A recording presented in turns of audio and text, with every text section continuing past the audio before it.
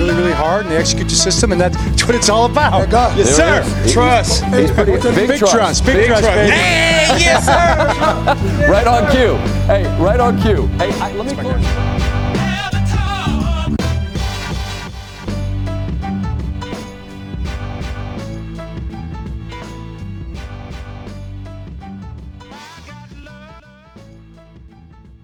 We're back. It's the jumbo set. It is week 2, officially week 2 of the NFL season. Isn't that crazy to think? We're already 1 week in. Where is the time gone? How many more weeks of football do we have left? I'm already thinking of it. I'm already in that mental state. What are you going to do to take me off that ledge?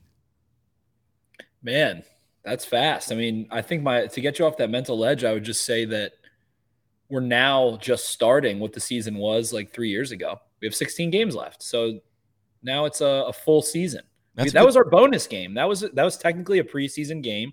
We have one less preseason game, one more regular season game. So that was just preseason. That's all. That's a good way of putting it. It's almost like I think the NFL should just continue to expand. And I think like in 5 years, one more game, 5 years after that, one more game, and then just exponentially adding 2, 3 until there's just a game every single week. Who was it? I think Marlon said there should be like 76 games in one season, right? I think he said he would just die. I think he was just talking about it. He was like, we would just die. We'll have to check with the settlement on that, see what's going on. But yeah, we are officially back for week 2. The Baltimore Ravens, as you probably saw, and as you probably heard on the flagship podcast where we broke it all down on this very podcast feed or YouTube channel that you are currently watching or listening to this, we broke down the game, but we're back here to do some deep dives. So my name is Jake Luke, of course. I'm joined by Spencer Nathaniel Schultz. And how we doing before we get into all this? Doing well, made it through all the tape. It was a pretty tumultuous Monday night game with Aaron Rodgers just popping an Achilles before he even completed a pass or accumulated 1 yard as a New York Jet. So that was pretty insane. Zach Wilson, as White Claw Gabe likes to say, comes on in and just looks about as Zach Wilson can Zach Wilson the entire game. Josh Allen is just a drunken toddler running around with the football, fumbling the ball, getting absolutely knocked out by Michael Clemens for a minute, giving the ball up in his own territory, throwing 3 picks in one game. So 4 turnover game for Josh Allen. The only other time he's done that was, last year against the Jets in the Meadowlands. So very strange game there. The Orioles getting bumping tonight. Got John Means on the mound. So we're recording a bit early so we can get after that. And yeah, all's well. The Ravens are 1-0. Some injuries piled up. We talked about that a good bit. But, hey, man, divisional game, exciting game against the Bengals coming up. That should be pretty fun and weird. God, Jets fans, man. I cannot help but feel bad for them. Dan Hansis, Connor Rogers, all my hitters out there. That's a tough break, man. And, I mean, Aaron Rodgers, like, dude, that is fucking crazy. All that we just went through, and like I say we, and like as if I'm like actually going through anything, but like the past 5-6 months, whatever this is, since that all the rumors started to bubble up, really the last couple of years. I mean, it all led to this, and 4 plays in, he just crumples in a heap on the ground, and that's it. And maybe that's it for his career. I would probably bet not if we were having to make a bet right now, but man, what a weird headspace you have to be in as a New York Jet fan right now. But a lot of them are, they're doing their self-defense mechanism thing, like, oh, this is just what happens to us, that kind of thing, which I totally get. But yeah, Kevin Clancy just goes crazy, and this is why I don't care. This is why I don't let myself care. He's a little more on the egregious side of that. He's just like the worst. He's the worst fan. He's like the worst person in sports that's not even really in sports, but sometimes talks about sports. He's more of a Mets guy, so like he'll do that. He can do that with the Jets a lot easier than he does. He's not a sports guy, but he like started Barstool Sports with Dave, kind of like joined forces very early. KFC's a weird guy, but he's a comedy guy. He is. He's a talk show host essentially. Just kind of like us. Yeah, very much so. So, yeah, shout out to all those Jets boys. Very, very strange overall. I don't think Aaron Rodgers will be done because he has another $37.5 million he's owed yet next year. He's gonna get the surgery either way. Achilles, I'm sure it's horrible, miserable, terrible, painful. Rehab sucks. Work sucks. I know. Always I'll be there. Wow. You'll be there at my show. But he's going to do it anyway. He's owed money. I think he'll play next year. I think they'll give it one little ride. Achilles is weird. There's not a lot of quarterbacks that have suffered that injury. Ironically, Vinny Testaverde did. I think it was the opener of 1999 after the Jets lost to the Broncos in the 1998 AFC Championship with a really tough team. Same exact thing happened. So for the like 38-year-old New York Jets fan, this is just really the worst thing that's ever happened in your life, and you've seen it happen twice. Yeah, no, that's absolutely brutal. I could not imagine. So I wanted to open the show, of course, with a little bit of a shout out to Jets fans. And of course, we also got to shout out Jimmy's Famous Seafood, our presenting sponsor, as we really jump into things here. And wanted to once again beat you guys over the head with September 25th. Jimmy's doing a little meet and greet with Grayson Rodriguez, crab cakes and baseball, with our very own Eric Arditi joining in the festivities there. I wonder if that's sold out quite yet. It might not be, but check out their website, jimmysfamousseafood.com. Events tab. It's under there if you want to get yourself some tickets. But jumping into the state of the Ravens. So as you mentioned, you broke down the tape. I watched a little bit back of the broadcast myself before we got rolling here. So we got a notebook full of your thoughts. We got Sunday's game tape. We got some mea culpas, or as we're calling them, mega culpas to get to. Just absolutely jumbo-sized culpas.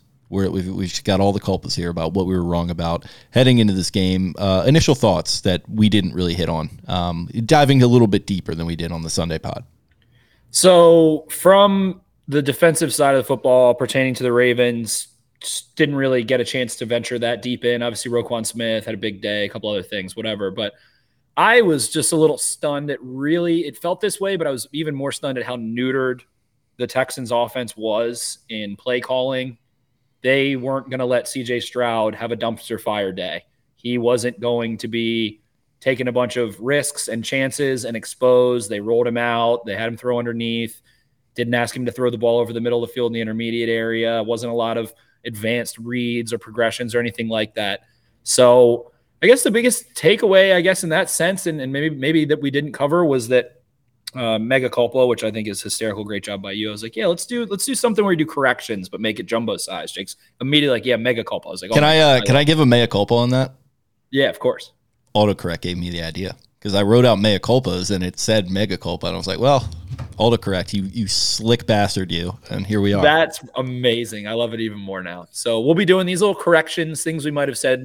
Sometimes we drink a little frat soda on Sundays when we're partaking and then come back a little more sober. So I'm fired up for the jumbo set for that reason. But the Ravens defense looked like, and it was funny, the best way to describe it was it was the exact same defense as last year. They're a little more confident in it, and they're all just huffing down smelling salts on the sideline. Roquan Smith had a cool 20s, like passing him around. They just played like it was last year on smelling salts, and they just wanted to go run through drywall and like chug Monster Energies. I don't know if they were packing Zimbabwe upper decky pouch pillows or what, but those guys were caffeinated. They maybe had some nicotine. Who knows what else they were doing. And they were hitting, but we just didn't really – it really was like a preseason game. The Ravens just played a fourth preseason game, essentially. It was a rookie quarterback, neutered offense. The Texans just really not a lot to be like, wow, this looked different, or I was expecting this and this happened. The corners didn't really get tested much. Like it was truly like almost an exhibition game. It's really a first preseason game when you think about it, because I mean, you played Flowers and that was kind of it in the preseason. Yeah, I think John Simpson was like the only other guy that got run from the starters offensively. Ajabo played, whatever. A couple guys played defensively. Maybe Kyle Hamilton, maybe, I don't remember. But defensively, just really not a lot to take away when you watch it. Like it looks similar. They did some fun things with Michael Pierce dropping into coverage, David Ajabo and Adafe Owe mugged, and then they lined up, I think, Matt Abike and Pierce as defensive ends on some snaps, simulating pressure, doing that kind of stuff. My real mega culpa is I tweeted it, and I just there's really the one run I crunched. I tweeted about the Ravens ran a concept called Crunch that I don't really recall them running.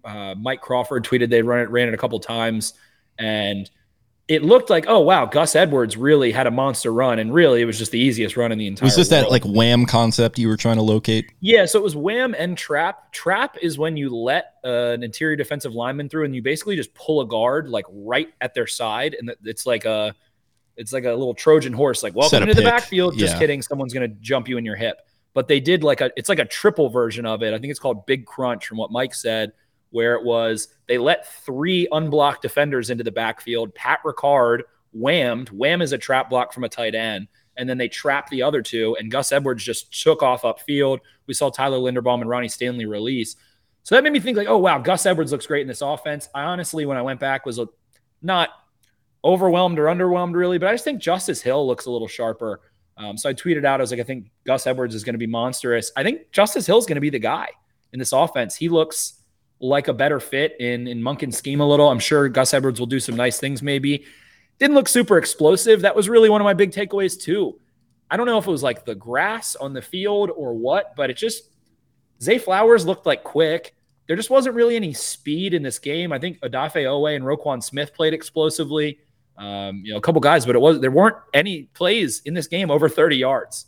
Like I think the longest play from scrimmage was 29 yards. Dude, I think the energy was just weird. Like I was talking about the stagnant air on the recap. Like there was no wind, no breeze, nothing. It was just like this consistent, like 85-degree, humid, little bit of rain here and there. It was just weird energy in that stadium. Yeah, it really was. And I honestly, like crowd got into it, especially when Odell Beckham had a big catch. Crowd was fine. I thought the crowd was good. But it just wasn't like, oh my God, opening day. It's a crazy, ravenous crowd. I'll compare every opening day to that Cardinals one we went to in 2019. Like that one was like, it felt like a baseball opening day. But yeah, right. It's been tough since then. You've hit on it. Like we've had that Bills game in the rain the year, I think before that we've had other ones in the rain. It's just been kind of shitty, and this year was no exception. Definitely. It was gross. It was certainly gross. It was kind of, I'm assuming the field was gross, but just walking through there, the Ravens, and I think I even forgot that Lamar Jackson, when I was at the game, I think I forgot that he really gave away the ball 3 times. I forgot about how wild the second fumble was later in the game in their own territory, in the Ravens territory. He just dropped the football, and then Justice Hill kicks it by accident, and then the Texans get the ball in the red zone pretty much. So operationally, horrific. He had another fumble that he didn't lose either. He was like on the run. I think it was a scramble, and ball kind of just, I think somebody popped it out or something like that. It could have been avoided. He just wasn't really paying attention, and Ravens recovered it, but they were fortunate. Definitely. And I saw SportsCenter just posted and said Daniel Jones, Joe Burrow, Lamar Jackson, and Jalen Hurts have $960 million, basically $1 billion of total contracts, and accounted for 0 touchdowns this weekend. Yeah, so love me some wallet watching content. Let's do as much of that as we can. Well, Great stuff. Throw Josh Allen in there too. Throw Mahomes in there. There's $1.5 billion, more than that. It's like almost $2 billion worth of guys that didn't really play well. So again, I think this opener around the NFL, we heard Harbaugh talk about it. Like, yeah, we'd like to maybe revisit the cadence, the term of the offseason a little bit. It looked like a lot of sloppy play. We saw the Dolphins looked sharp. We saw the Cowboys obviously pummel the Giants, a couple things, but just a weird week 1. The Ravens offensive line looked like they had no idea what the snap count was, a ton on tape. That wasn't great. It felt horrible. They were confused. They were having trouble getting off the ball. They let up pressure on a 3rd and 10. They just looked like it was almost like a cartoon. Morgan Moses and Kevin Zeitler are looking at each other as 3 defenders are streaming into the backfield and the ball is snapped and Lamar Jackson gets intentional grounding. So operationally terrible. Jeff Zrebeck posted his kind of, I guess, thoughts of the week or whatever article he does. Great job, obviously. Jeff's the best. And he said it was, how much maybe were the Ravens looking to maybe keep it very vanilla against an opponent they thought they could kick the teeth into? That's something we talked about last week on this show. And maybe that was it very much. But then it was like, they couldn't snap the ball well. The handoff timing looked weird. So there definitely was a rust aspect to it as well. Odell Beckham on tape looked all right. I don't know. I think he's going to be playing like a very different game than what we're used to or what maybe really anyone thinks. I think he's going to be playing like a grown man's kind of X receiver. He pretty much exclusively lined up as the split end, the X receiver on ball. The Ravens isolated him a ton. Bateman was pretty much in the slot as the H or whatever they call it. And then Zay Flowers was playing flanker a lot. There were a lot of trips, bunches with Bateman, a tight end, and Flowers involved. Sometimes the point man was, one or the other, a little interchangeable there. But I thought it was pretty interesting that Beckham really just is the X. So his release package looked solid, like normal, but I just don't know. He slipped a lot. He fell. He looked off balance. Didn't look super like, oh, wow, Odell Beckham's really breaking guys off at the top of a route. But maybe it was a little jitters. We'll see. But receivers looked great. I think Bateman looked strong. I really liked what I saw from Bateman attacking upfield after the catch. He decisively worked back to Lamar on a play where he came wide open, but Lamar's had no protection, which was the theme of this game. We have hit on a ton, but worked exclusively back to the ball and laid out for it and gave up. It was I'm not going to try and run through the catch and turn around and zigzag and shuck and jive. It was no, I'm just going to make sure I catch this ball and give up. He caught another one as basically a check down, I think on a 2nd and 18, and then sprinted directly at 2 DBs as hard as he could and kind of ran them over a little and got an extra yard or 2. So that looked confident. I was happy to see that. I think the receivers looked really nice. And then, Will Anderson, what he did to Isaiah Likely and Charlie Kohler was it was unseemly. I can't even share some of the things you were saying about him in the group chat. I love me some Will Anderson, big time. Yeah, I was saying some pretty raunchy things about my love for Will Anderson, but he owns real estate. I'm really worried about a Trey Hendrickson. I'm really worried about a TJ Watt. I'm really worried about Kwity Paye and DeForest Buckner and some of those guys. So it's going to be trial by fire. You're not going to have Ronnie Stanley. You're not going to have Tyler Linderbaum. Probably at least, I would guess, 2 weeks. Maybe Ronnie Stanley plays next week. We'll see. But I was just kind of surprised by it was just so sloppy offensively. It was strange. But then they dialed in a couple things. The slot fade to Zay Flowers down the sideline, under center comeback, play action in the second half to thwart the pass rusher a little bit. It was when they knew they had to do something, they dialed in some plays that looked a little more confident and got it going. But Pat Ricard ends up basically having to come kind of save the day for this pass protection a bit. And I don't think anybody saw that coming. And I guess my biggest maybe takeaway is that Todd Monken's going to have to do some soul searching of hey, they brought me in to spread things out for Lamar, a la Josh Allen or whatever has had. But my offensive line, I flatly can say right now without Stanley Linderbaum, they have a bottom 5 offensive line in the NFL, I would think, in terms of, on paper or whatever. If you lose 2 starters, yeah, I feel like a lot of 2 teams. starters. And then, John Simpson has a huge PFF grade. That made no sense to me. Morgan Moses, too, got whooped a few times and had a penalty and I think let up a sack. Has a huge PFF grade. That made no sense. So how much can you spread the field out? Because when you do, you just put your offensive line on a little island and say, don't let up sacks. Whatever the defensive front does, you're going to have to sort it out. So I think that's going to really stunt this whole we're going to change into the Madden, Sean McVay, whatever everybody thought of the offseason. I am not comfortable with Charlie Kohler or Isaiah Likely blocking right now. Mark Andrews is banged up. We'll see. Hopefully he plays. But, man, they really can't be doing 5-man pass pro stuff. You don't have a back. Justice Hill had a couple nice reps in pass pro, stepping up, picking up blitz and stuff. But still, I don't trust him either. So, I don't know. I think this offense is going to be pretty slow rolling to that fast-paced, no huddle 11 spread that kind of we got sold on pretty quickly. So I think that's going to take a month or 2 to see. Yeah, no, I think you hit on a lot there, and it's all very, very well said. Offensive line, definitely a concern. They didn't even look that great when they were all out there at full strength. To your point, there was a lot of rust. There was a lot of it felt like communication was maybe tough for some reason. And yeah, they struggled. So it's going to be tough without Linderbaum. He is going to be out of the lineup for a couple weeks per John, to your point. We'll see with Stanley. It feels like he's kind of on a pitch count to begin with, for the perpetuity for the rest of his career, which is weird, but kind of just where they're at. You'd much rather have him than not. But yeah, offensively, it looked solid to me overall, and it kind of gets into the point that we are going to make here with my one burning question. It looked like they were determined to go through Flowers, and I think that's really good, and I think it's really good that they had success doing it. Jackson's interception came pretty early, and he was kind of stepping up in the pocket, panicked a little bit, and he just threw it in Zay's direction. And I feel like he sees him as a security blanket at this point, and that's really good to see. But yeah, they were running other plays through him. They were doing different stuff with him. They were doing the Devin Duvernay, shout out to Greg Roman, little jet sweep stuff. They faked that on Justice Hill's touchdown. It worked to perfection. The slot fade was a key third down. They converted another third down on the wide receiver screen. Just looked awesome in a lot of different facets, and people on Twitter are giving him his flowers. Nate Tice, Jetpack Galileo, all our guys are really, really all over him, and that's great to see.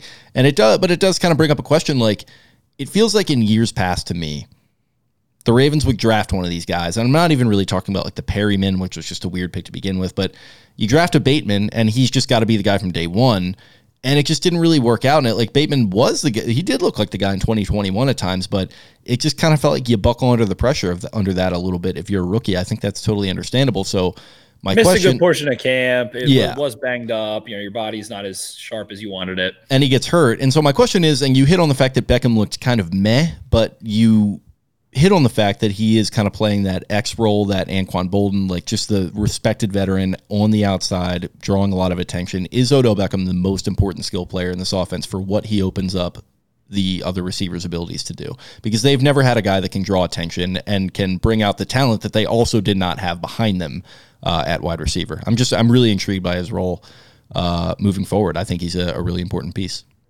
Yeah, I think the thing that stands out, to answer your question, I'm going to say no. But just if we're going based on week one, no is the answer.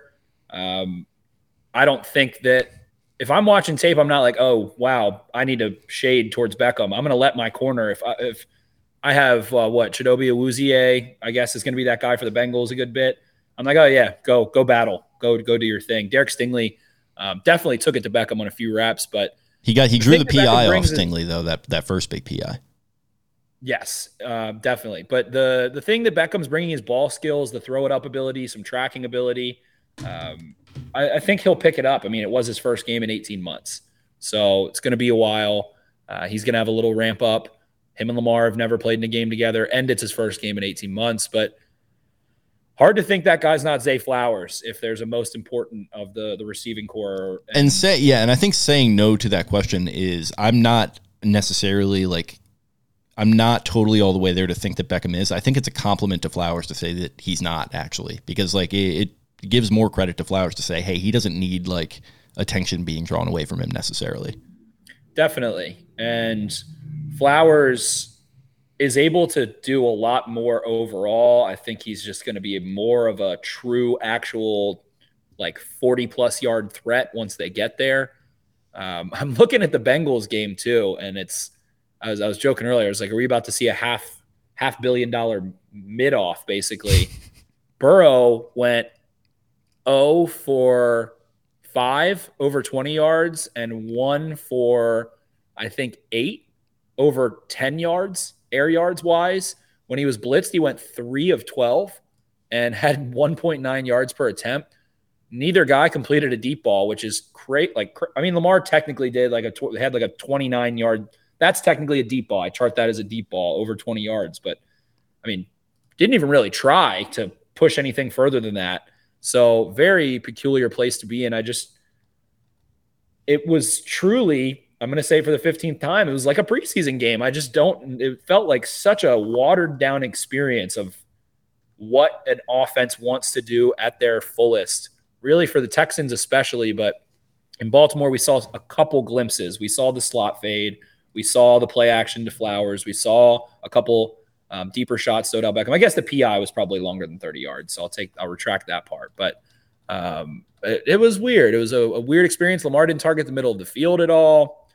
I don't know, man. It's really, I haven't gotten to the Bengals tape yet. We'll talk about that more later in the week when we get to the review. But man, the offense ran through Zay Flowers. He looked the best to me by far. Looked like he doesn't care about a defender coming to go hit him.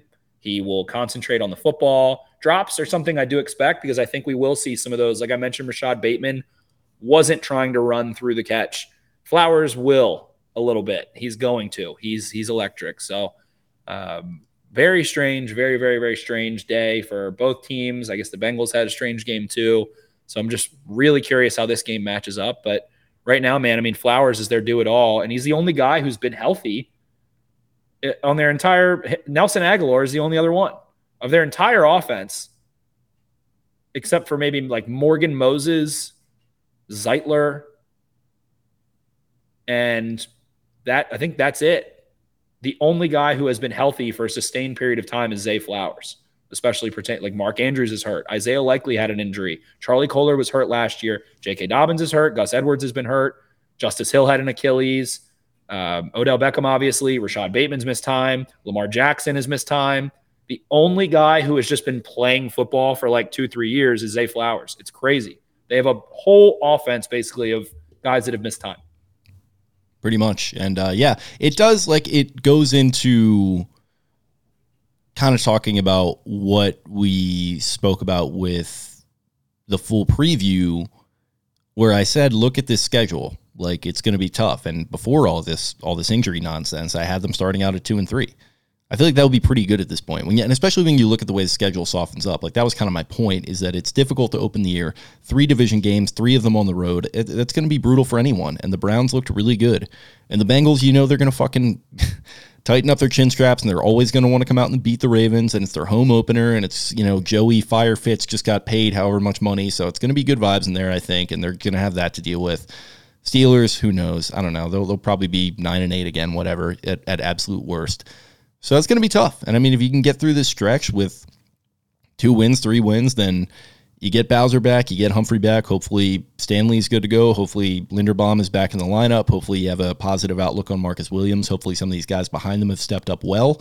I do think they're outfitted pretty well depth-wise in a lot of ways, though. And it's something that shout out to our guy Voss, who gets on them a little bit for being too focused on depth. I mean, I feel like this depth has saved them in certain, positions where they've had a lot of injury problems like this in the last couple of years. And I mean, at this point, it feels like they have tried everything. They got rid of Saunders. They've done things with their nutrition. They fixed the way that they've they've changed the way that they've approached preseason and training camp. They tried to do everything, and it just hasn't started worked. Practicing in the afternoon for the first time, I think, in my memory of the Baltimore Ravens. They changed from morning practice to afternoon because they think that it's less likely to sustain injury based on whatever. Which I always found to be interesting in Baltimore in August, but I mean, that's another conversation entirely. But yeah, it's just been it's just a storm you're going to have to weather, and I feel like you're better off weathering it early in the season. And I think they have the depth and the pedigree to get them through this stretch. And like I said, if they can get through a 2-3, you're probably going to be okay long term if you can just right the ship. 3-2 would be solid, but let's just see what happens in this upcoming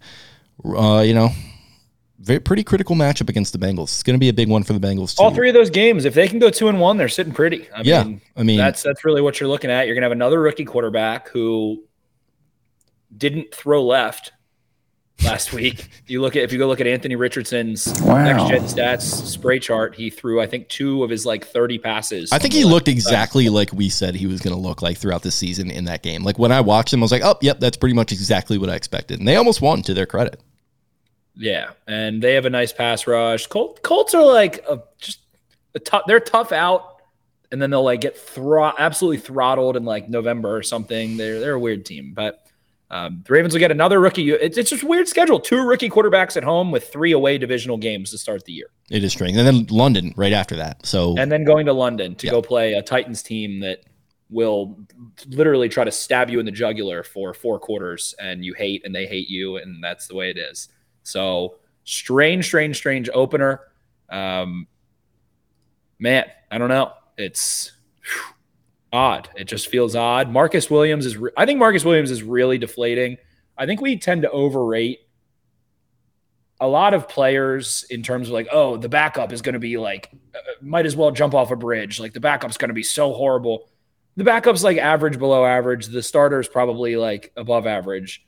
I don't, sure, Ronnie Stanley could turn in the greatest performance of his life next week, but he didn't look good at all. He was missing blocks in the run game left and right. He got pushed back into the pocket a ton. He didn't have a good game. I don't think Linderbaum looked great either. Offensive line-wise, it stinks. Continuity is important. You want those guys. Marcus Williams, to me, it sucks. That is a shit injury for the 2nd straight year. Financially, it's a shit injury. Schematically, it's a shit injury. You are able to be so risky underneath because you had someone that teams don't want to test over top and have to look off. He doesn't take the bait, all of those things.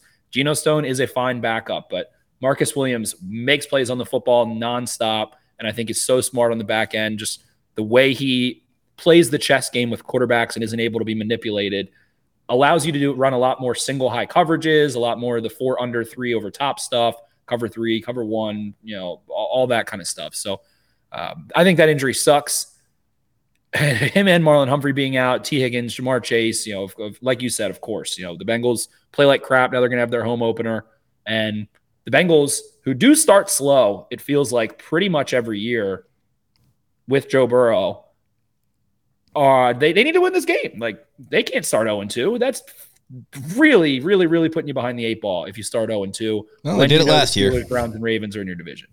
They did it last year. Exactly. So it's they tend to start slow every single year. Burrow's rookie year, I think they went 1-3 to start, if I'm not mistaken, and then we're like super competitive in every game. It was like an end of game decision, whatever. But yeah, man, it's tough sledding, tough opponent, and a lot needs to be figured out. They really just need Lamar Jackson to play confidently, look confident. And the thing that Cole and I were talking about earlier today was just like, man, if he could just get the ball out underneath in rhythm to his backs and to his tight ends, it's like, all right, well, JK and Mark Andrews both aren't there, so you give him that, hall pass a little bit. Just the one thing that's kind of stuck is that if you want to not run the ball, you have to be able to get the ball out, like, without thinking about it to your check downs. And it feels like he always has to think about it. It always has to be a decision that he makes. You have to watch a gear turn. He has to look at it. And it just doesn't make any sense. Like, he is so hesitant to throw the ball to check downs, but will whip the ball with incredible anticipation before a window opens to Mark Andrews over the middle of the field, or where, like, Deshaun Jackson 62 yards downfield before the route's really even broken that much. I do think he sees scrambling as kind of in that kind of same bucket as a check down. So like maybe that's kind of where his mind at, and why he like double clutches sometimes. Like he's kind of like maybe trying to influence the defense to run around a little bit. That could be it. You're absolutely right. Definitely it is. And I think a lot of offense, the reason I feel like he's not great at it is because of that, and the fact that as a coach, you kind of want him to do that. You don't want to have a running back at the line of scrimmage that invites a linebacker to the line of scrimmage. It's 2 extra bodies basically in the way. And so you want to clear things out a little bit more, get the back to the flats and whatever. So then because of that, he hasn't done it as much as someone. Let's think about maybe Dak Prescott, who's like kind of the same age as him. Dak Prescott is checked down probably 800 to 1,000 more times in games from college through his time in the NFL than Lamar Jackson has. Like, Dak Prescott has probably actually gotten the ball out underneath 500 plus times more than Lamar Jackson. So the reps are needed. That's the thing I think that will alleviate this offensive line a little. The manufactured touch stuff, I don't know, against the Lou Anarumo defense, like getting the ball to Zay Flowers and stuff, I don't know. The Bengals usually rally and tackle really well. They usually scrape. They're really good at their lever stuff. So I don't know. I'm just really curious how this game plays out. I don't know. It's a divisional game. Anything can happen. So weird. But hey, they won. We just need Lamar Jackson to feel a little more comfortable, figure some things out, and they'll be good to go. And after your one burning question, did want to give a shout out to Black Eyed Susan Spice Company, one of our favorites. Just producing all the spices. They've just got all the fire spice that you need. It's just the best. And you can use Exit 52 for 10% off of your purchase. They've got a new product in Captain Clyde's Cannonball Crush. It's a little bit more on the mild side, I think, is what I've seen. Need to get some of it in my hands, but it is a shout out to the Orange Crush, and very excited to check it out. The guys are very excited for it right now. So that is blackeyedspices.com. Promo code EXIT52 for 10% off your purchase. And that was one burning question, going all the way back to the Odell Beckham thing. But yeah, we can move forward into the deep dive, brought to you by Fed Thrill. That is also going to be a 10% off first purchase with the code EXIT52 at Fed Thrill to get some sunglasses. It was not a great sunglass day on Sunday. I'll just be honest. I was looking forward to rocking my sunnies out to the tailgate, but it was just muggy and overcast, and it wasn't great. I still actually did wear them because I do like to be sunglasses guy in overcast weather sometimes, but there's still plenty of time. We're still in summer here, like I've been alluding to. So hit up Fed Thrill sunglasses, 10% off, Exit 52. You had a question for the deep dive, something you wanted to dive deep into. Is it a little difficult to really judge this defense based upon the circumstances of that Week 1 game? I think it is, very much so. I don't think they've been tested at all in any way, shape, or form. The Bengals coming up are their one burning question that they've probably had when they think about the Ravens, their divisional opponent they play twice, is how do we generate explosive plays against Mike McDonald? I think they probably have some tricks up their sleeve. I think there's going to be some coverage manipulation, some things they anticipate. Marcus Williams being out does not help. Geno Stone's, not some scrub, but I think the Bengals might have a little something for the Ravens that they've been waiting to bust out, some ways of forcing some looks, things like that. So I just don't really think you didn't get a chance in coverage to have the Texans press you downfield. Tank Dell kind of screamed down the field a couple times, a little bit uncovered and things. And CJ Stroud just wasn't even, I don't know if it was even part of the play for him to look at him, but I don't know. It's like you got Kyle Hamilton, Geno Stone, Ronald Darby, and Brandon Stevens as your DBs as you're going to go play the Bengals in week 2.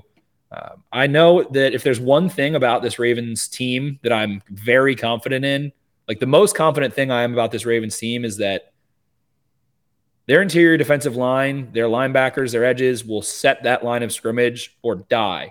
They are beasts up front. They have a bunch of thick-bodied, angry. Their defensive linemen kind of are a little shorter, so they get leverage. They can all kind of stand up. Washington can stand up some double teams. Some Matabike stand up to some this past week. Michael Pierce, obviously. I think Michael Pierce had a great game.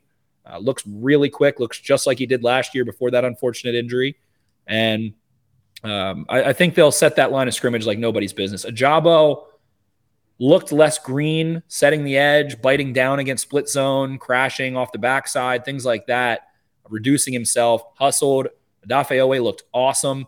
I think these guys are this defense is I think Roquan's really the center of it. I think Kyle Hamilton fits into this very much so too, but it's they are the douchebag meathead jocks that want to stuff kids into lockers and giggle at farts and stupid stuff. They are the quintessential bully football players in a movie, and they want to bash. They are the Bash Brothers. They want to smack and have fun. They're hitting and giggling and being weird. And I don't think Patrick Queen is that kind of guy, but I think he's buy not. in. Let me just he can buy into that though real hard. He can be influenced into being that way very much so. He's kind of he's not the main antagonist in the sports movie, but he's his guy to the right. He just repeats whatever the guy says. Roquan Smith, he's just kind of doing whatever he does. Do you think that there's maybe a little bit of a rivalry dynamic brewing here with them and the other frat house across Camden Yards? One's a little bit more, kind of pretty boy, long hair, hitting bombs, bong and dongs, that kind of thing. And then this is kind of a little bit more of a traditional meathead type thing. I'm a little curious about that. I think it's the Mad Men, I don't think about you. Okay. I think the Ravens don't even know that exists. Okay. I think they just Roquan Smith is just obliterating smelling salts, popping zins, and wants to go make he wants to hurt himself, not injure himself, but he wants to be oh, that hurt. They're truly meathead. Kyle Hamilton came out, had some sticks, man. Brandon Stevens laid the wood. Brandon Stevens was a missile. He gave up a pretty decent sized completion because the guy had a curl, and I think he either tried to jump it or he just tried to absolutely obliterate the guy. Jump it, I think. Yeah, the guy just catches it and runs 20 yards. It's good job there, Brandon. But then he absolutely laid the wood a couple series later, so it's fine.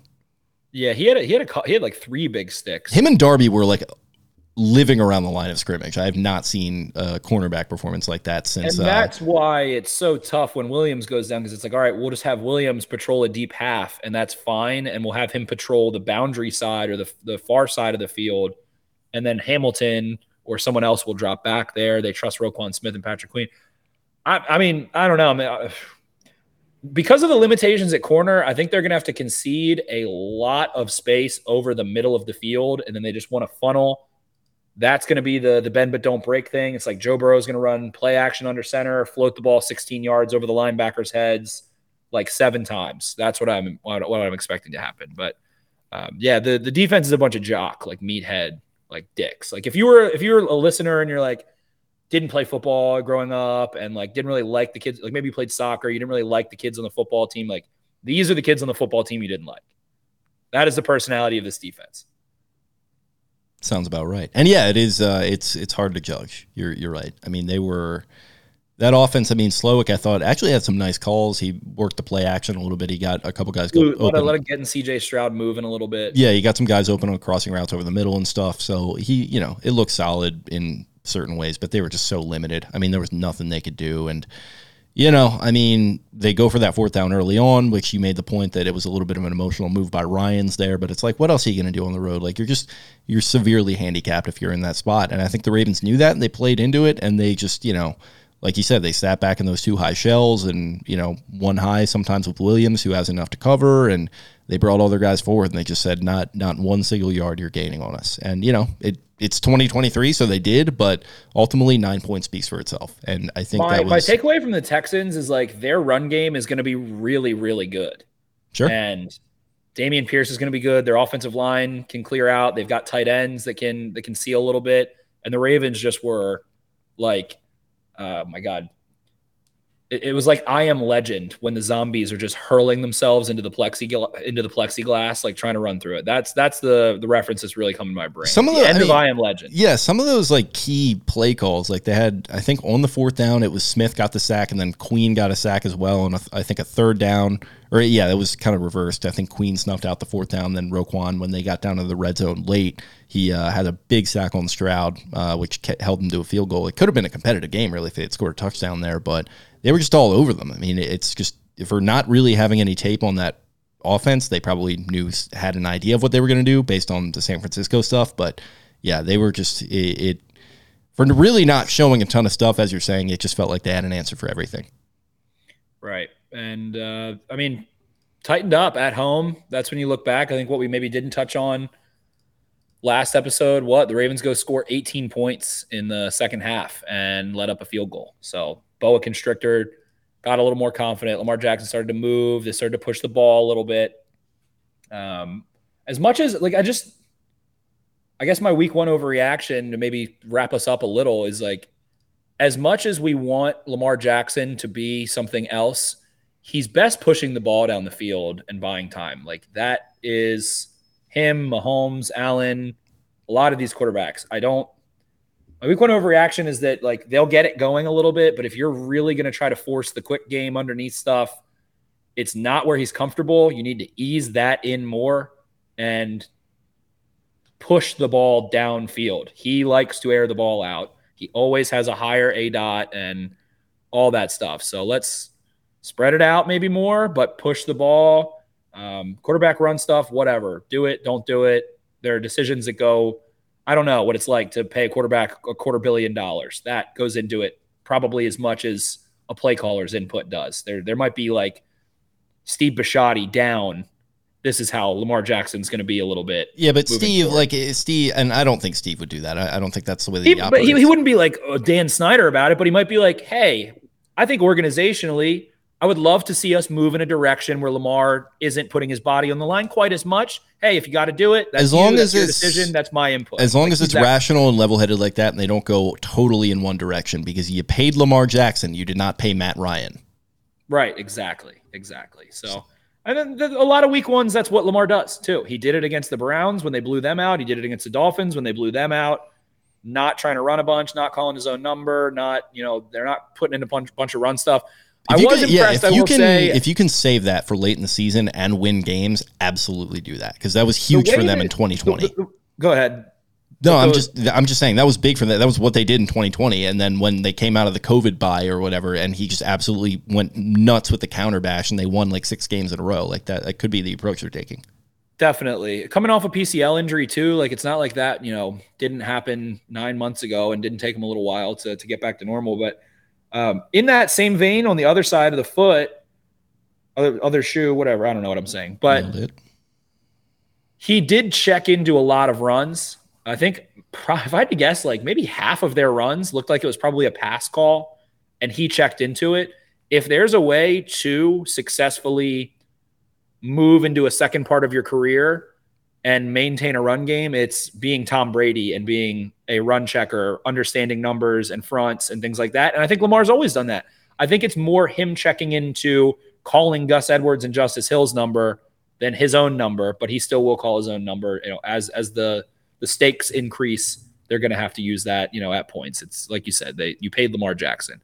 But checked into a bunch. Looked like a lot of it is having maybe a pass play and 2 run plays, calling the pass play, and then there's a run directionally and then a shift.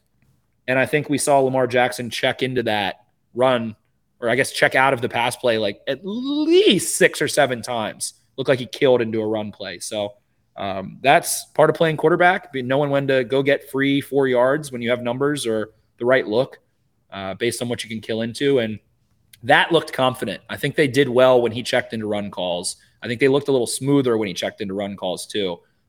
Aside from, there was one where it looked like he checked into it and it was like maybe an option or something. And Gus Edwards like ran right upfield in like a veer or something. And then Lamar Jackson was like, oh, I have the ball. I have to go run for 3 yards right now. And we just saw Josh Allen do that on Monday Night Football and then ran right into Michael Clemens and fumbled the ball in his own territory. But Jackson didn't look quite that unseemly. So check into Lamar Jackson expanding his capacity to check into the run game. That's that Tom Brady shit, man. Shout out to autoplay on there, just completely railroading you. Okay, want to get into some listener questions before we get going? Yeah, definitely. Okay, pulling them up now. Only going to answer probably about half of them because we do kind of tend to answer a lot of these during our opening stuff.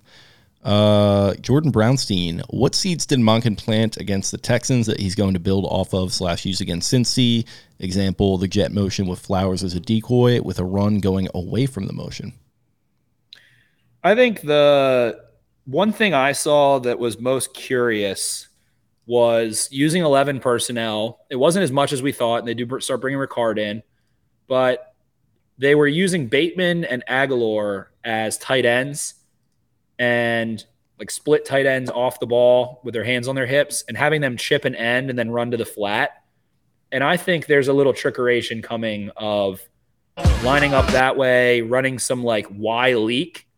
Like we see, shout out Bobby Slug, shout out Kyle Shanahan, who we were talking about, that George Kittle play where it's like you fake a block, boot, the tight end runs up the opposite end of the field, and it's like a throwback. Who's that kid on the Packers that got it thrown twice his way the other day? And he I think he almost scored on one, then Love like overthrew the shit out of him, but it got open twice. Like it was crazy. I actually saw very little of that game. Good game. Love looked good, not as good as I thought he would. Some Mickey Mouse big plays in there. Little Texas route to Aaron Jones they scored on. Really wasn't sustaining drives the way that I wanted. Big tape guy. Interesting. I love that. Love that take from you. Love that breakdown from you. Very good. But yeah, I think we see them start playing around with receivers in weird places in the backfield. Zay Flowers in the backfield. Aguilar, Bateman lined up at tight end, motioning to that, or shifting, I should say, to that, running something that way. I don't know. They didn't throw the ball over the middle of the field. They like. There were some dig routes and stuff. It just wasn't like a lot of tight end option stuff, all that Roman stuff. So maybe that has more to do with Mark Andrews being out. We'll see, but didn't attack the middle of the field. Didn't do anything really fun out of putting those receivers on the line of scrimmage in the formation, and I guess in tight, I should say. But I think something's coming. They kept doing that. It was like, we're doing this for a reason, and we're not calling anything interesting out of it. So there's something coming. Yeah, no, it did feel like they were kind of holding their cards close to the vest on offense too. And I mean, I do think that Andrews getting back in the mix, that's going to be a big help. I mean, Dax Hill is going to certainly have his work cut out for him. I think he might have had an interception in week 1. He looked pretty solid, but yeah, it's going to be, I'm expecting them to uncork it a little bit more. And really, like, they're going to need to. They're going to need to get the ball out quicker because no Linderbaum, potentially no Stanley. That's tough. And need to see a little bit more out of this running game, too. Run the damn ball, as your hat says. Run the damn ball. I want to see Justice Hill cook a little bit. I want to see Justice Hill get some touches on. 2 touchdowns not good enough for you? Nope. I said that in my group chat of all my friends from Towson, and I said to them, you guys should pick up Justice Hill, not Gus Edwards. And my friend goes, what, 9 carries for 8 yards? I was like, okay, man, sick. Yeah, you don't want those points? Potentially getting involved in the return game at times too. I mean, it's great value. Looney Tuna. What are the chances the Ravens extend Dobbins on a relatively low price 2-year deal or something similar, or is it just a lost cause at this point? I feel like it would be like a 1-year deal. That if Dobbins wanted to come back here, which I'm not sure that he honestly would, Maybe just a clean break would be good for him. But if that were to happen, I would think it would probably be a 1-year deal. This is like the type of situation where like the Ravens will re-sign him, and it'll be like Ravens re-sign J.K. Dobbins to a 1-year, $4.5 million deal, and everyone will be like, why the? And it's like, oh, most of it was incentives, and it was like a $1.5 million deal base salary. I think this is the kind of situation where it's like, all right, we were getting a little feisty with each other. Like, all right, just come rehab here. Okay. Just repeat whatever he was going to make this year in a 1-year contract and say, hey, just come back. Let's try that again. I think I think this is where the Ravens like extend the olive branch a lot and are like, we would love to keep you. If you want to do it here, we would love to have you. Stay here. You're familiar. And, if it doesn't work out, go elsewhere. I don't know what he will do, but I just feel like the Ravens would love to. Like, I do think he's going to be emotional, and I do think he's going to want to be like, okay, well, like, what's out there on the market? Where can I go and, like, really prove myself? But, like, really, his agent is going to probably have to sit him down and say, like, hey, man, you're coming off a Achilles here. You've been injured I think before. He's going to know at this. I mean, at this point, he hasn't played football really in three seasons. Yeah, but it's just like you know how it's, and it's nothing against him. I like that he's this way because it makes him competitive. But I just feel like he's gonna get in his feelings a little bit, and he's gonna like try to maybe want to test his options. But ultimately, I think he's gonna want it. He's gonna come back here. He's gonna recognize this is the best spot for him to rebuild his stock. They just can't rely on him. I mean, I'm drafting the piss out of a running back in the upcoming draft. Okay. I will after the second round because I am more of a premium position studs guy. Zeeg, tell me about Harmon. Yeah, so Ravens signed Duron Harmon. He says, I know nothing except he's 33 and almost an exclusive free safety. Yeah, just kind of like your typical like Bill Belichick, like rotational safety. Like plays a lot of special teams, solid guy, decent all around, not going to wow you.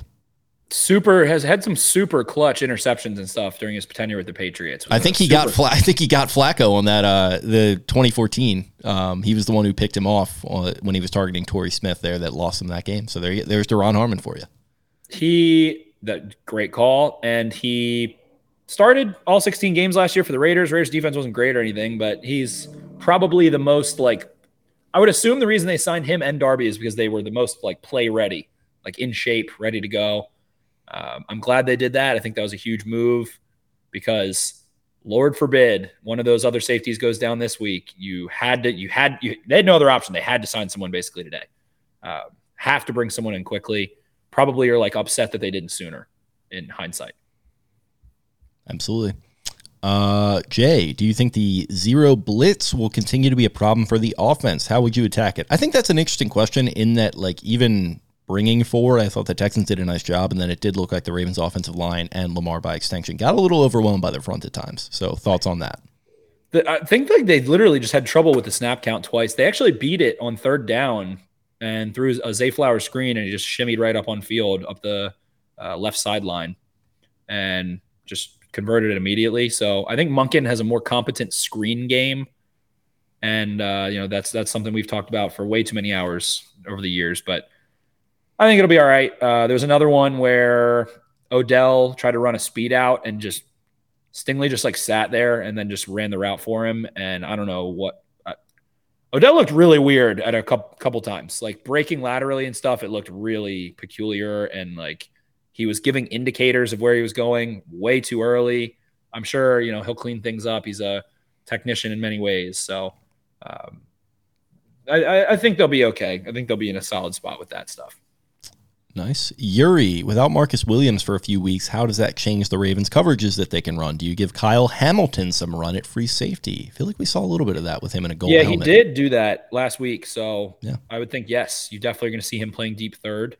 Has to, man. I mean, he's Kyle. There shouldn't be a thing in the Ravens defense that Kyle Hamilton you don't feel comfortable doing, considering where you picked him and what your expectations are of him and what type of player he is, what he did at Notre Dame, and has shown in his short NFL career so far. He should be able to do everything on the field. So, I think we will see him do that a little bit more. Stone is going to be back there a good bit. They asked him to do it last year. He started getting toyed with. Stone can get a little, like I said, the difference between Stone and Marcus Williams, if he's on that deep third, you go under center, start running some under center play action stuff. Stone's mouth will open and his eyes will start looking at the quarterback, and they'll start manipulating him and moving him a lot more than Marcus Williams is one of the best in the NFL at that. So I don't think I'm being mean there by saying that about Geno Stone, but I like Stone. I think Stone can play some man coverage. I think he can come up, play a little off coverage. And man, we saw him bait Tom Brady last year against the Bucs, do some fun stuff. Good tackler. Geno Stone, you have a chance to make yourself $15-20 million if you can go play really, really smart football, not have those exact things happen, not get baited, not void assignments deep. You can go make a lot of money. He's a good football player. He's talented. He has great ball skills. Somebody that I like respect in terms of like film analysis and stuff was saying he has no range. And that was just shocking for me to hear. I can't remember who it was, but saw that take. It was like, Geno Stone has no range. I don't want to see him on a field. I was like, what the hell? Might have been Denard maybe said that. But anyway, Kyle Hamilton should definitely be playing some free safety. I totally agree, especially based upon the fact that he did a lot of that at Notre Dame. Jack G. Where did it go? God darn it. Oh, Lord. Let me filibuster. I somehow lost the... Should we get used to fewer heavy sets with Todd Monken's offense, which was asked on Instagram by Joe Knows a Spot, formerly Joe Boken Ninja JC, our boy. Joe Knows a Spot? Joe Knows a Spot. Yeah, I mean, Greg Roman's going to run those higher than anybody, but probably Kyle Shanahan and Arthur Smith. So, yes, we should get used to that. Jack Gerard, which banged-up unit presents the bigger liability, offensive line or the secondary? Are you more concerned about the patchwork OL impacting the offense or the secondary being tasked with covering a star-studded wide receiver group? I kind of feel like the secondary was already a little bit of a weaker point anyway with cornerback, and we already talked about the idea of your offense is going to have to be your defense in some of these games. So losing offensive linemen, that's tough for me, especially 2 starters. Like, that's brutal. So I'm going to go offensive line. Yeah. It's a rock and a hard place comparing Linderbaum and Stanley going down versus Humphrey and Marcus Williams. Harbaugh said maybe Humphrey plays this week. We'll see. Humphrey's getting a little shout out to the Settle Man and the Punchline Pod. Humphrey himself is getting a little antsy to get out there, I think. I expect nothing less. I mean, he has the worst ADHD maybe in the NFL, so I would expect him to be very like. Got to get him on some Zins. I feel like the caffeine would maybe calm him down. Don't give him a smelling salt. He might have to go to the hospital or something. I don't know. That's a tough question. I'm going to go secondary because I think Williams and Humphrey open up so much for everything else, your whole playbook, coverages you want to run, all this other kind of stuff. And now you are super neutered in a lot of what you can ask cornerbacks to do. Like, I would expect the Ravens to pretty much play like a ton of cover. I would think cover 2 is a heavy look and cover 2 variations. I don't think they want those guys turning and running, and they're going to try and force Burrow to throw over the middle of the field. That's what they've been doing, but it's more cover 4 stuff, cover 6 stuff, match man stuff. You don't want to play man coverage against Jamar Chase at all, one snap with these corners. And I expect a lot of like flat duty for the corners. So I'm going to go DBs in this one. Like I said, I think the offensive line, you'd like to have it, but McCary's a vet. He knows what's going on. I think this offense probably suits McCary a lot better than it's Greg Roman's did, frankly. But Mustapher, Linderbaum, I don't know. I'm going to go secondary. Zach Bollinger asking about the split with Justice Hill and Gus Edwards going forward. How are we going to, what are we going to see there? And is Justice Hill going to get a lot of the goal line carries still? I think we will see Justice Hill get a lot of carries out of gun run. I think we'll see Gus get a lot of the pistol stuff. I think we'll see Gus get a lot of short yardage stuff. And Hill and Edwards will split carries based on that criteria in like the goal to go. I think the Ravens like Melvin Gordon. Like, they've been linked to him for years. They like love that him. Player. They love him. They have for like 3 years. They've constantly been like chatting with him and stuff. So don't be shocked by that one. Yep. So, keep that on file. Josh Hill, last one here. Harbaugh mentioned in his press conference on Monday that Yasin would be in line for more reps than he got on Sunday. How would you evaluate the number 2 corner situation behind Marlon, especially after seeing Darby look healthy and Stevens play well? Is it matchup based? Yeah, I think it's definitely matchup based.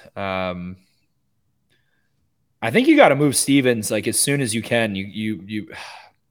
I said it in the offseason. You want Stevens at safety. Like we got another question about that, funny enough. I feel like that would kind of loop in here. But yeah, I'm glad that you brought that up. I think you want Stevens ultimately at safety as soon as you can, knowing that he's going to have to bounce back and forth just because you don't have any other options. Darby is like, can't even think of it's like late career, like Dominique Foxworth. Like he's fine. Good receivers will abuse him. He is okay. Great takes. Exactly. He can't run routes for guys. He's not going to be like, he can run in a straight line. He can tackle. He can play football. He's just not going to be like technically beating the crap out of guys 25 yards downfield and able to stay in hip pockets and transition with good route runners that can drop their weight. Like Darby can't cover Zay Flowers at all. Yeah, he's a junkyard dog. He was getting turned around a little bit there by Robert Woods at points, and yeah, he's coming up there and throwing that face mask in the mix and fucking guys up around the line of scrimmage. That was great to see. I tweeted that he looked like a dude, and he's just a dude, and that's a good thing. Exactly. Hit the smelling sauce. He was hitting the smelling sauce. Yasin should be the best of that bunch. Like they brought him in for that reason. He has had a lot of injury problems. He's also a super physical guy, but I mean, I'm not expecting Darby to play over Yasin as soon as you feel comfortable with Yasin. I don't know. It's weird. It's kind of weird to me that he didn't play. So I guess Yasin just needed some more time, and I don't know. I don't know. Maybe Yasin wasn't in game shape, so maybe we do see him get like a ramp up period, because how does Darby come in off the street and play, but Yasin can't? So the injury must have been like something that took him out of game shape, and Darby was just in better shape to play significant snaps. Preseason game. Just getting looks at guys, Exactly. On Instagram, we had Your Heart JDM, your favorite or preferred potential trade targets, if any. I don't know. Mine was John Grenard of the Texans for like a year, but I think the Texans, if CJ Stroud can just be like average, I like what I saw out of them. They're gonna really puppy dog him. He's gonna have the pee pads in the house. They're not even gonna smack him on the nose or anything. They're really gonna baby him. It feels like to me for at least 3-4 games, which, hey, I'm not mad at it at all. I usually like when quarterbacks sit for a bit, but I don't know. A defensive back would be my best guess. Tyler Huntley for Jordan Whitehead, straight up.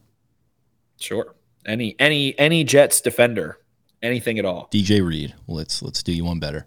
Oh, there you go. Timmy Liebs, better concession, M&T or Camden? I don't eat ever at M&T Bank, not in like the last couple of years. Dude, it's impossible to get anything there. No matter when you go, no matter how you try to time it out, it's a fucking 30-minute wait every single time. We have to figure this out. And we do a great job with the game day experience. It's all very good. But if you want to get your hands on a personal pizza or a pretzel or a glizzy or anything, you are waiting for 30 fucking minutes, and it's just infuriating. My best guess would just be that they don't have the workers that they need, because it's like such a limited time job. It does seem like when you get up there, I'm not putting it on these people, because you see them, they're trying, they're just like, no, we're not blaming the employees on game day. We're blaming whoever is organizing this as a whole. I don't know if they have the stock right, or I don't know if they have the infrastructure to cook all their stock at once, because they're always we're just waiting on it. We're waiting. It's like, yeah, I get it. It's just brutal, but we got to figure something out. We're mad at the C-suite people that are not having this smooth running operation. Yeah, this is Steve. I hope this gets back to you. I'm sure you're listening. Let's get this figured out. Hey, start complaining about it on Twitter. That's a good point. Start complaining about Big Cat. Look at what Big Cat does. We don't have that following, but hey, we can cook up. If we do that, then he'll get wind that we're doing it, and he'll skull F whoever the offending party is for us. Yes, exactly. But to answer your question, Camden is better either way. Final question. How does Jake feel about Odell and Marlon potentially playing together against the Browns in a few weeks. I saw this one. I feel good about it. I feel like this could be a potential, like, the part in the movie where the two rivals get together and they like find out they have more in common than they do different. Yeah. Yes. So that's something to track. Yeah. I like that. We're waiting on Marlon to get us going here. We'll get a I really hope Marlon plays this week just so we could get the victory playing. Or maybe he doesn't, so we know what the heck he's doing when they're traveling while he's hurt. True. Yeah. Do they win without him though? I mean, it's a really something to track, really something to monitor. Strike one, John Means. Woo. Okay, is that all we got for today?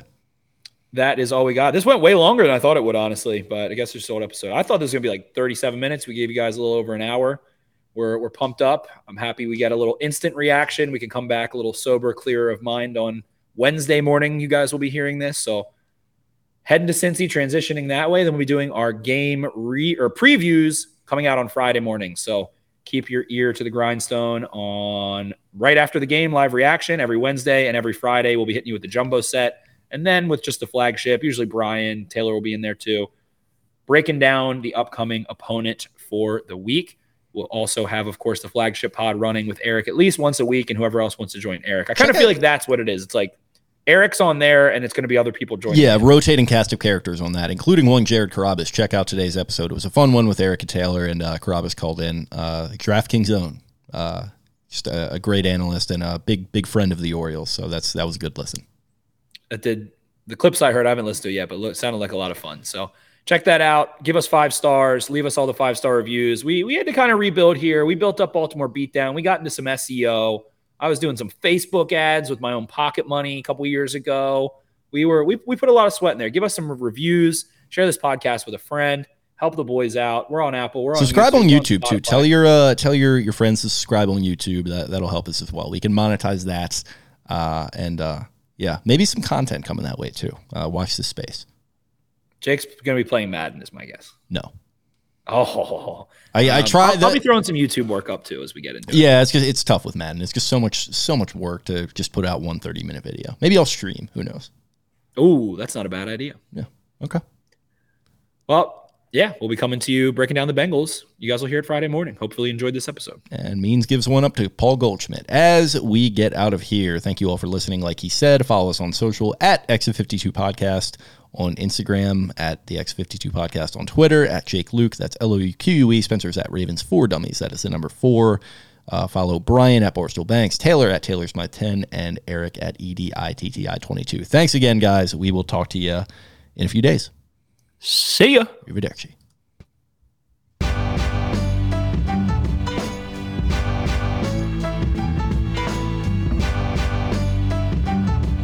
Play really, really hard, and they execute the system, and that's what it's all about. Yes, sir. Trust. He's pretty big trust. Big trust, baby. Hey, yes, sir. Right on cue. Hey, right on cue. Hey, let me close.